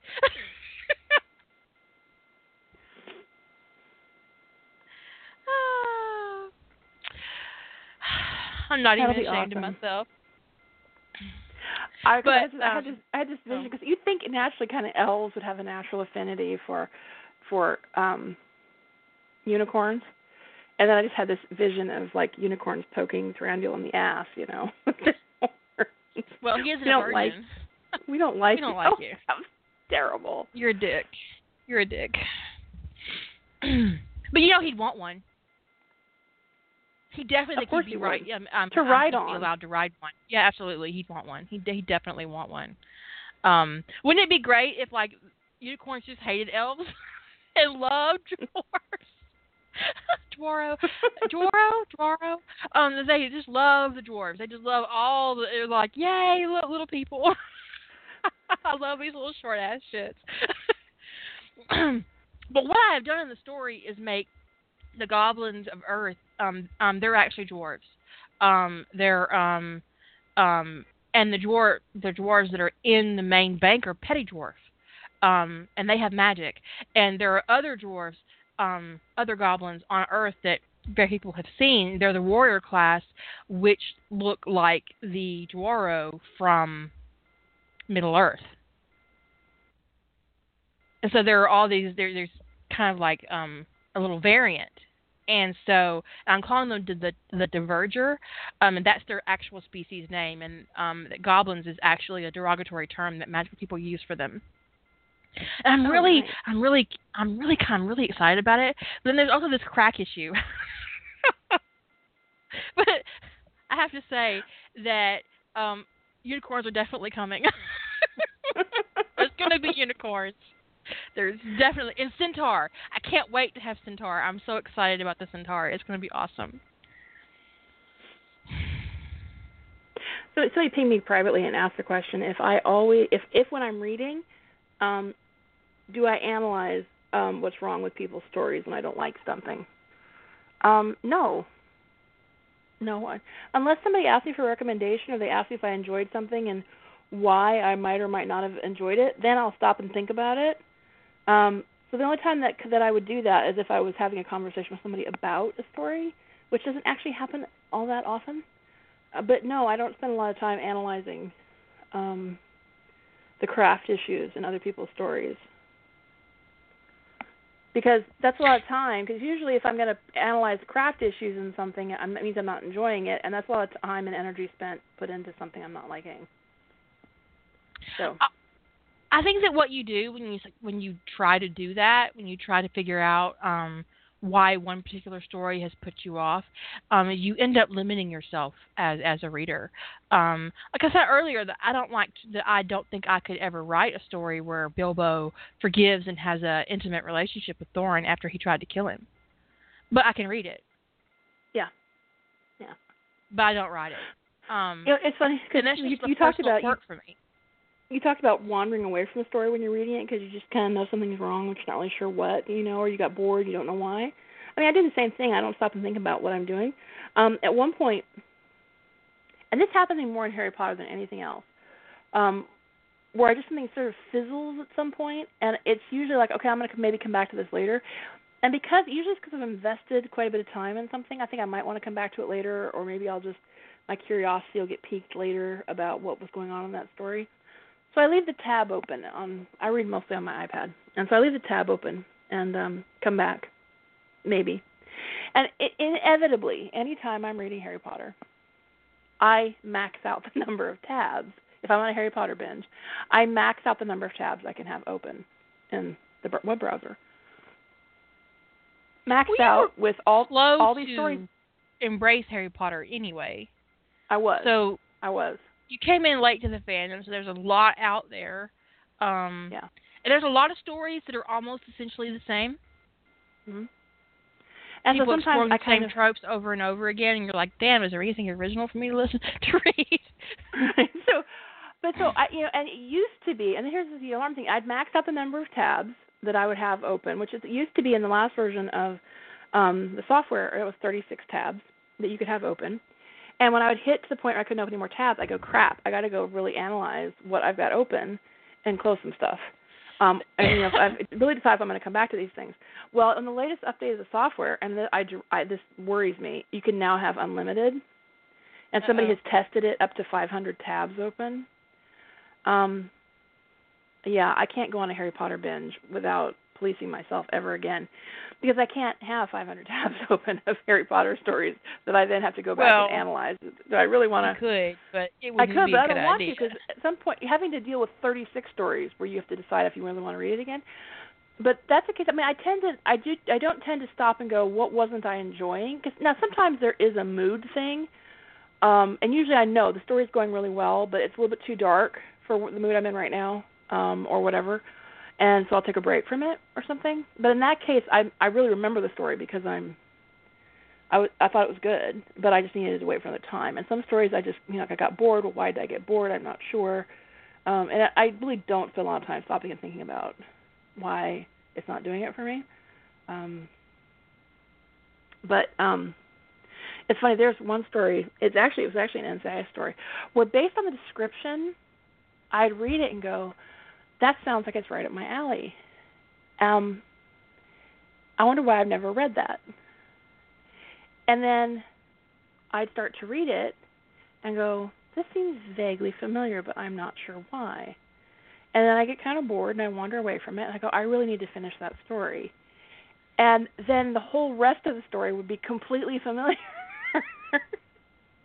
And there's something, and if I did stop to analyze what was going on in that story, and I can't really say anything because it would be very identifying, but there was something in that beginning that really put me off. It was super contrived. It was actually a contrived misunderstanding, actually, that so put me off that getting through it would always push me away. I would always close, go to a different tab and open something else, and then come back. And I must have done that at least 10 times for the end of that story to be so familiar. Like, I knew it word for word practically, and it was really good. But the beginning, I apparently always wandered away from it at the same point, so that the beginning and the end did not feel like the same story to me, because I always disconnected at the same point. So I remembered the end of the story, but I didn't remember the beginning.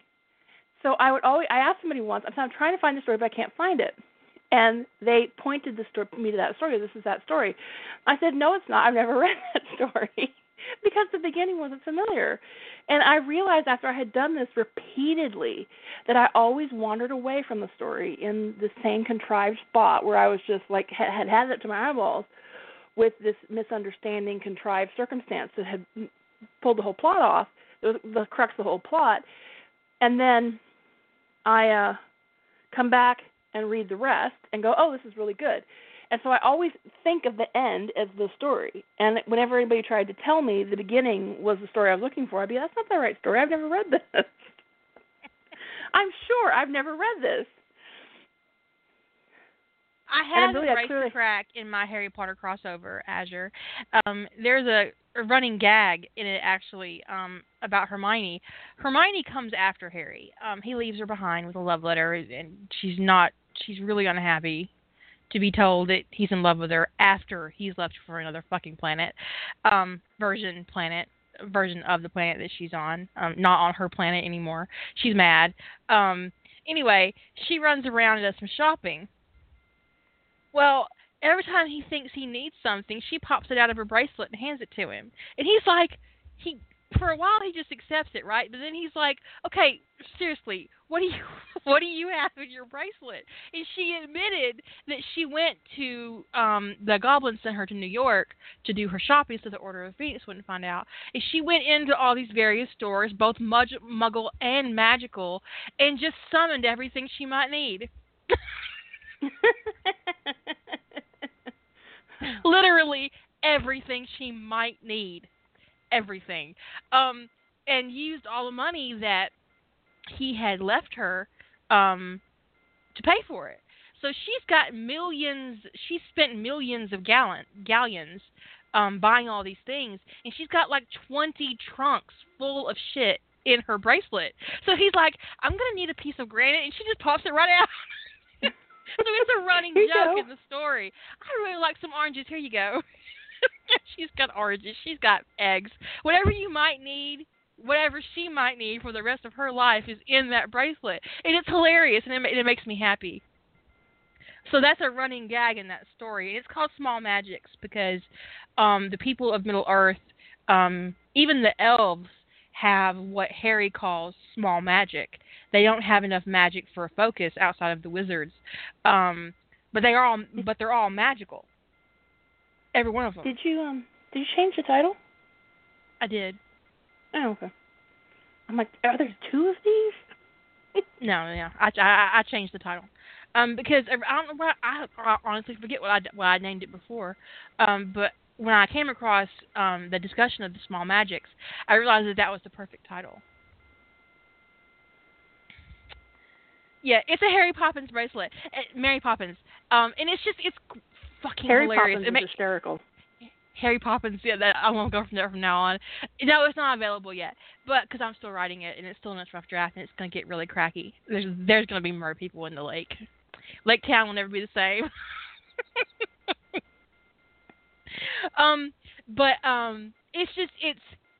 It really makes me happy that every time one of them thinks they need something, she just pops it right out of her bracelet. Oh, I really need a hammer. Here you go.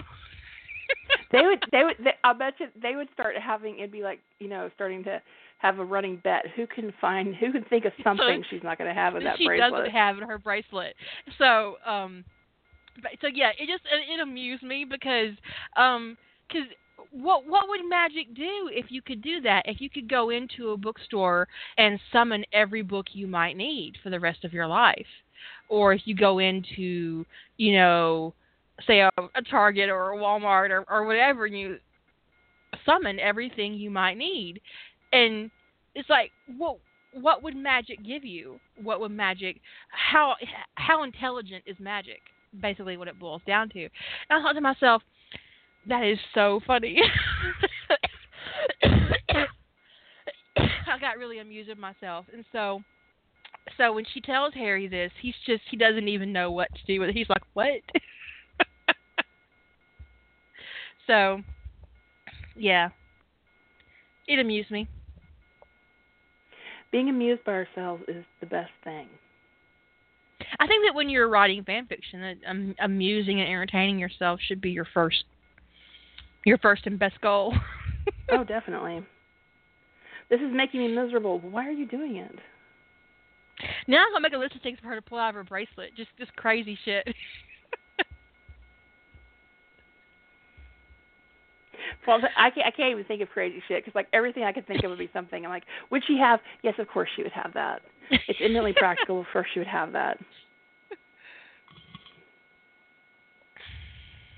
But, somebody asked, why would you do it if it's not entertaining you? I've talked to people who their writing is making them miserable. And they act like they have to do it. or they think they have to do it, or they've been guilted into feeling like they have to do it.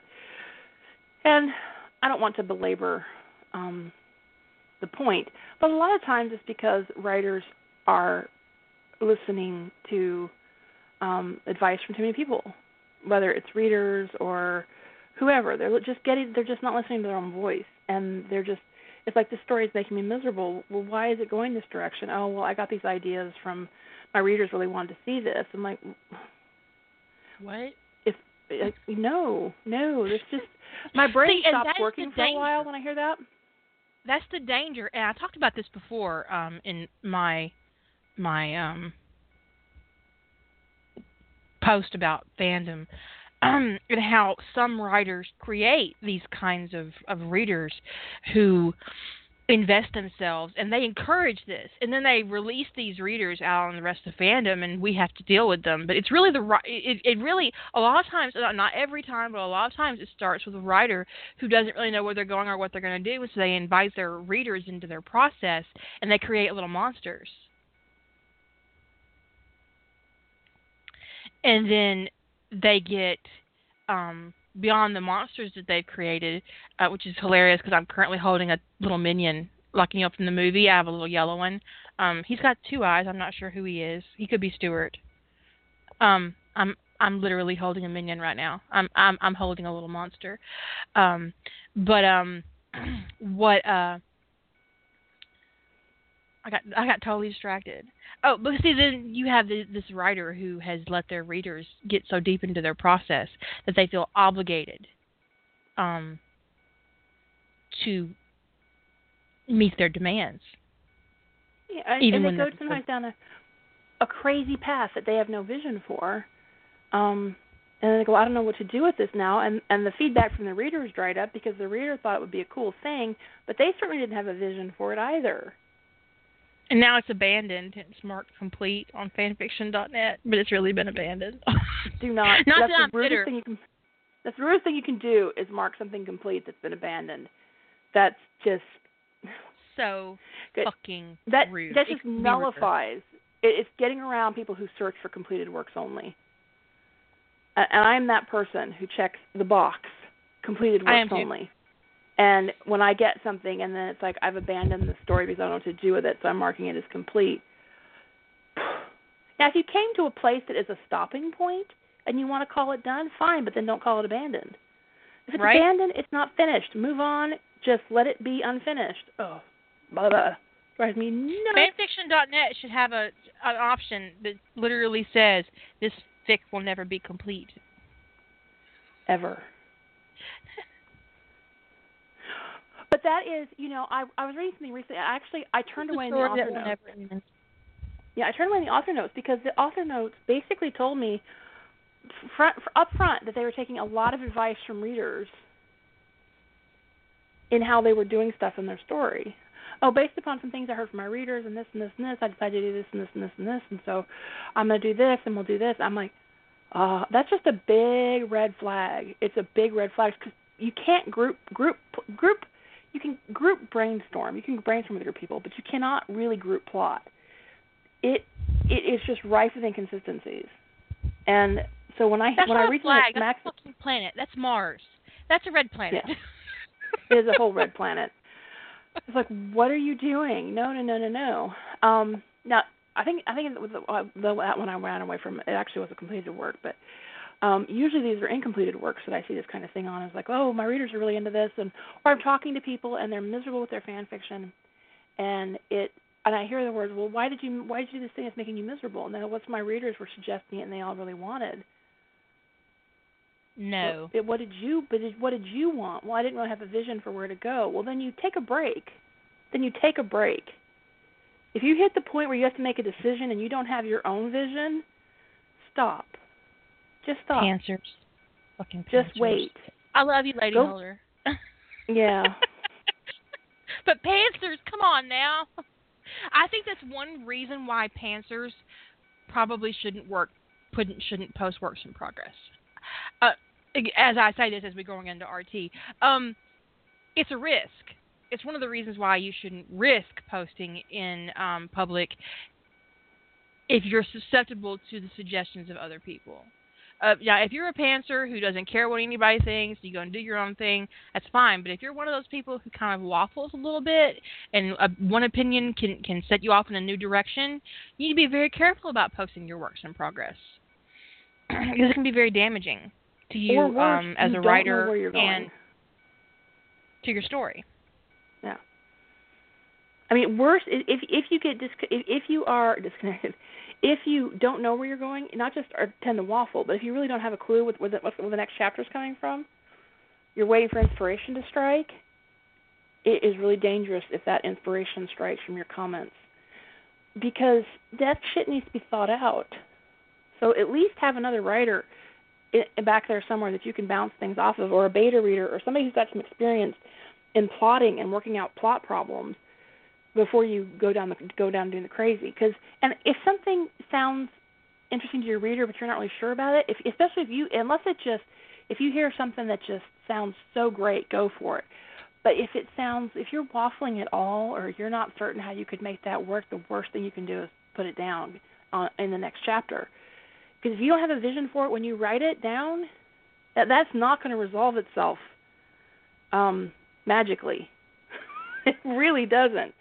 And I talked to so many people who were so frustrated with their stories, and like, well, this isn't where I thought this story was going to go. Well, I don't know who else could have that vision but you, as the writer. The writer has to have that vision. Now, I did talk to somebody once who had a really hard time with longer stories, with not getting reader feedback because it just felt so isolating to write a really long story in a vacuum. I would encourage you to if that's you, chunk it smaller. Break it into episodes.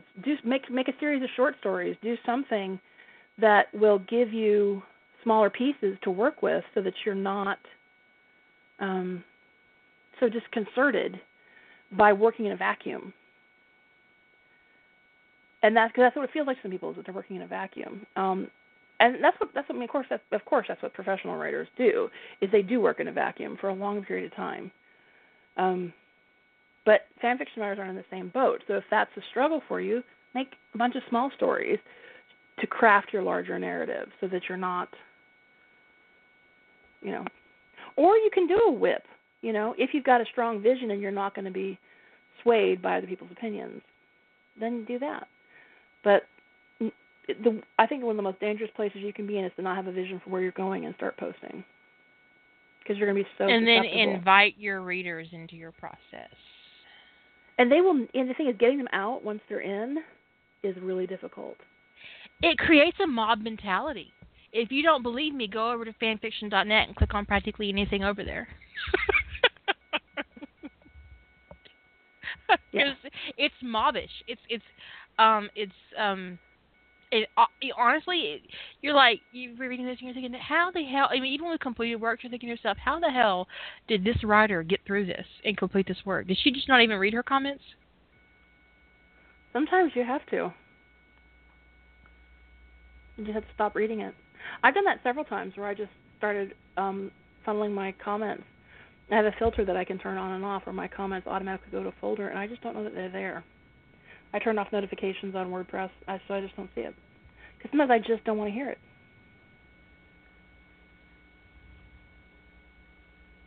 Although I have not found a good solution for turning off going to my site and asking me questions that I have not been answering through comments. Check off your comment form. Well, I could, but a comment form is like people notify me of problems, or there's a lot of legitimate communication that comes with the comment form. But then there's all this other stuff that's sort of like, well, when are you going to be working on this? And, you haven't answered my last 12 questions about when you're going to finish the story. Have you visited my comment form? I think I sent you something snarky through your comment form one day. Didn't I? I think one of the benefits of my comment form is that I have all these snarky options for the subject line, and that's right. it really cuts down on what people send me, because, like, for instance, one of my subject lines is, I'm not a writer, but I'm going to give you plot advice anyway. Another one is, I know you hate nitpicks, but I don't give a shit. And I think when they click on that and they see those options, sometimes they reconsider what they're going to do.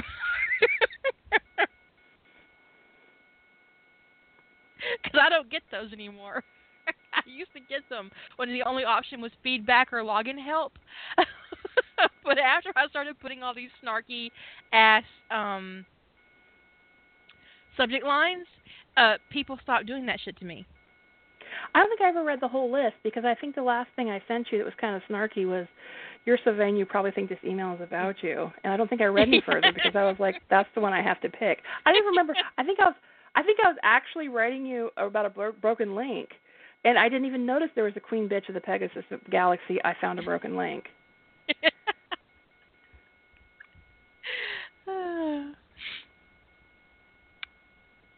Yeah, I need to do that. I need to have a, an option about, I'm writing to ask you about this story that you posted on Rough Trade. Is it posted somewhere that I just can't mysteriously find on your site?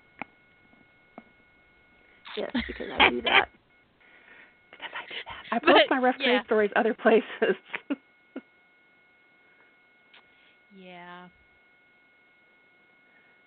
I don't care. But yeah, that really helps, having the subject lines that they can't fill in themselves and they have to pick one. And I haven't gotten any nitpicks in my comment form since I put that up about, I know you hate nitpicks, but I don't give a shit. I've never had anybody use it, and I didn't get any more nitpicks. I'm gonna have to borrow that one especially, but I want to put it at the top of the list. For those of you who haven't seen my comment form, if you go to my site and you click on site info, you'll see contact, and beneath all my snarky ass responses to questions I've already gotten and don't want to hear again, there is a contact form. If you click on subject, you can see all my subject lines. And yeah, I regret nothing. I have no idea what Minion Report Enclosed would be, but I'm going to find a way to use that for something. I'm gonna need to come up with a report to send. It's actually for the moderators of the chat room, because if somebody acts up in the chat room, they can send that form and let me know that someone's being an asshole. You know, when I read it we've had that happen. So this could have been a misunderstanding, because I sometimes read things that aren't there. I think we've all done this, where we read something and we read words that aren't there.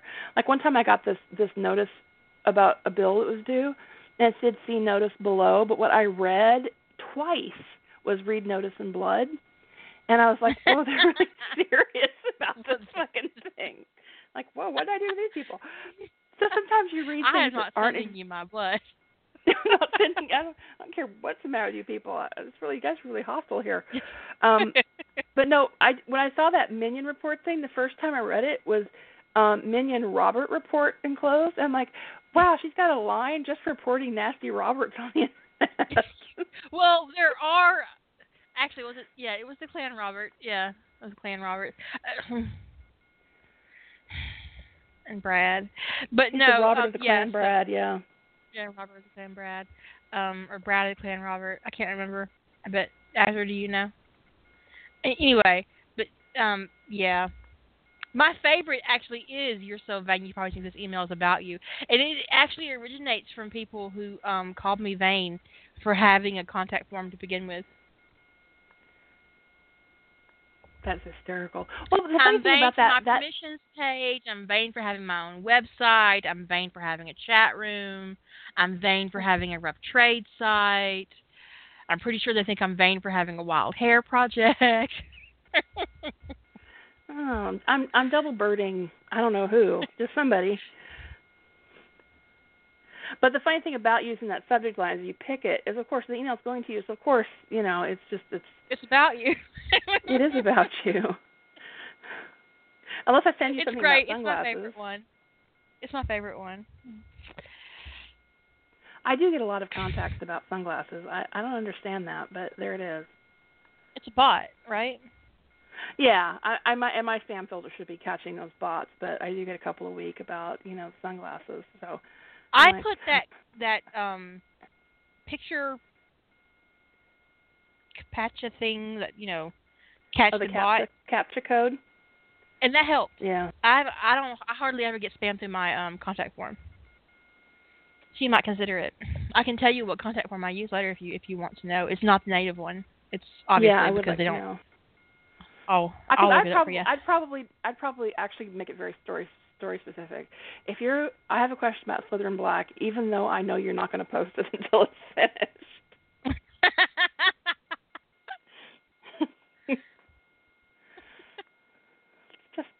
Just nip it out the bud. I'd like to whine about Slytherin Black not being posted. So the thing is you want to put these up there, but you don't want them to actually use them to contact you because that defeats the purpose of having all these subjects. So you do it in a way that they're that you snarkily acknowledge that what they're trying to do, but then makes them too embarrassed to do it. There you go. Is that rude? Probably. Is it vain? Certainly. I'm sure someone thinks so. Do you care? No.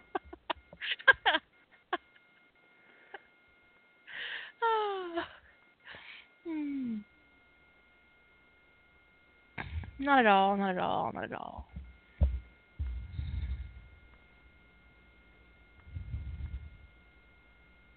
It is effective. It is very effective. I hardly ever, and really, my contact form was one of the biggest sources of crap that I got from people that I don't get anymore.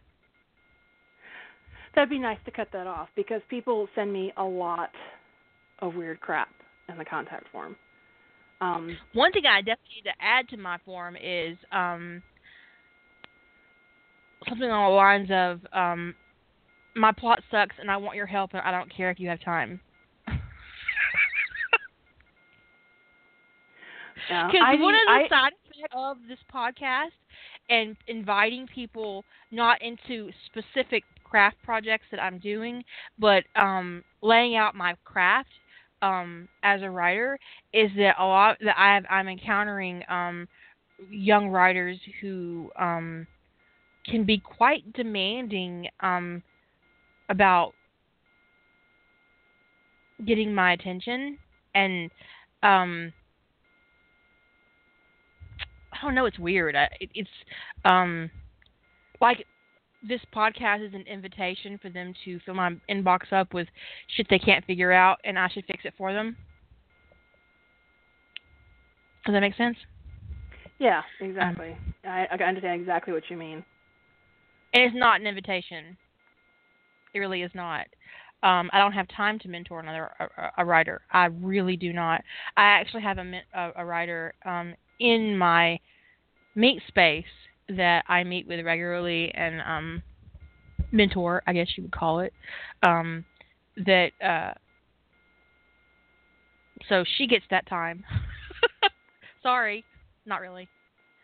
I don't think, online environments are great for creating situations where you can interact with other writers, but a mentor relationship with another writer requires face-to-face contact. It isn't something I think you can do online well, not on an individual basis. You at least have to be able to talk on the phone. I mean, I've done some mentorship with people over the phone. Yeah. But the conversation has to be more dynamic than you can achieve online, where you have to be able to swallow the threads of the conversation, and you can start speaking a little bit in shorthand when you don't have to worry about tone of voice, or did I come across as obnoxious? When they can hear your voice, they know you're not being obnoxious.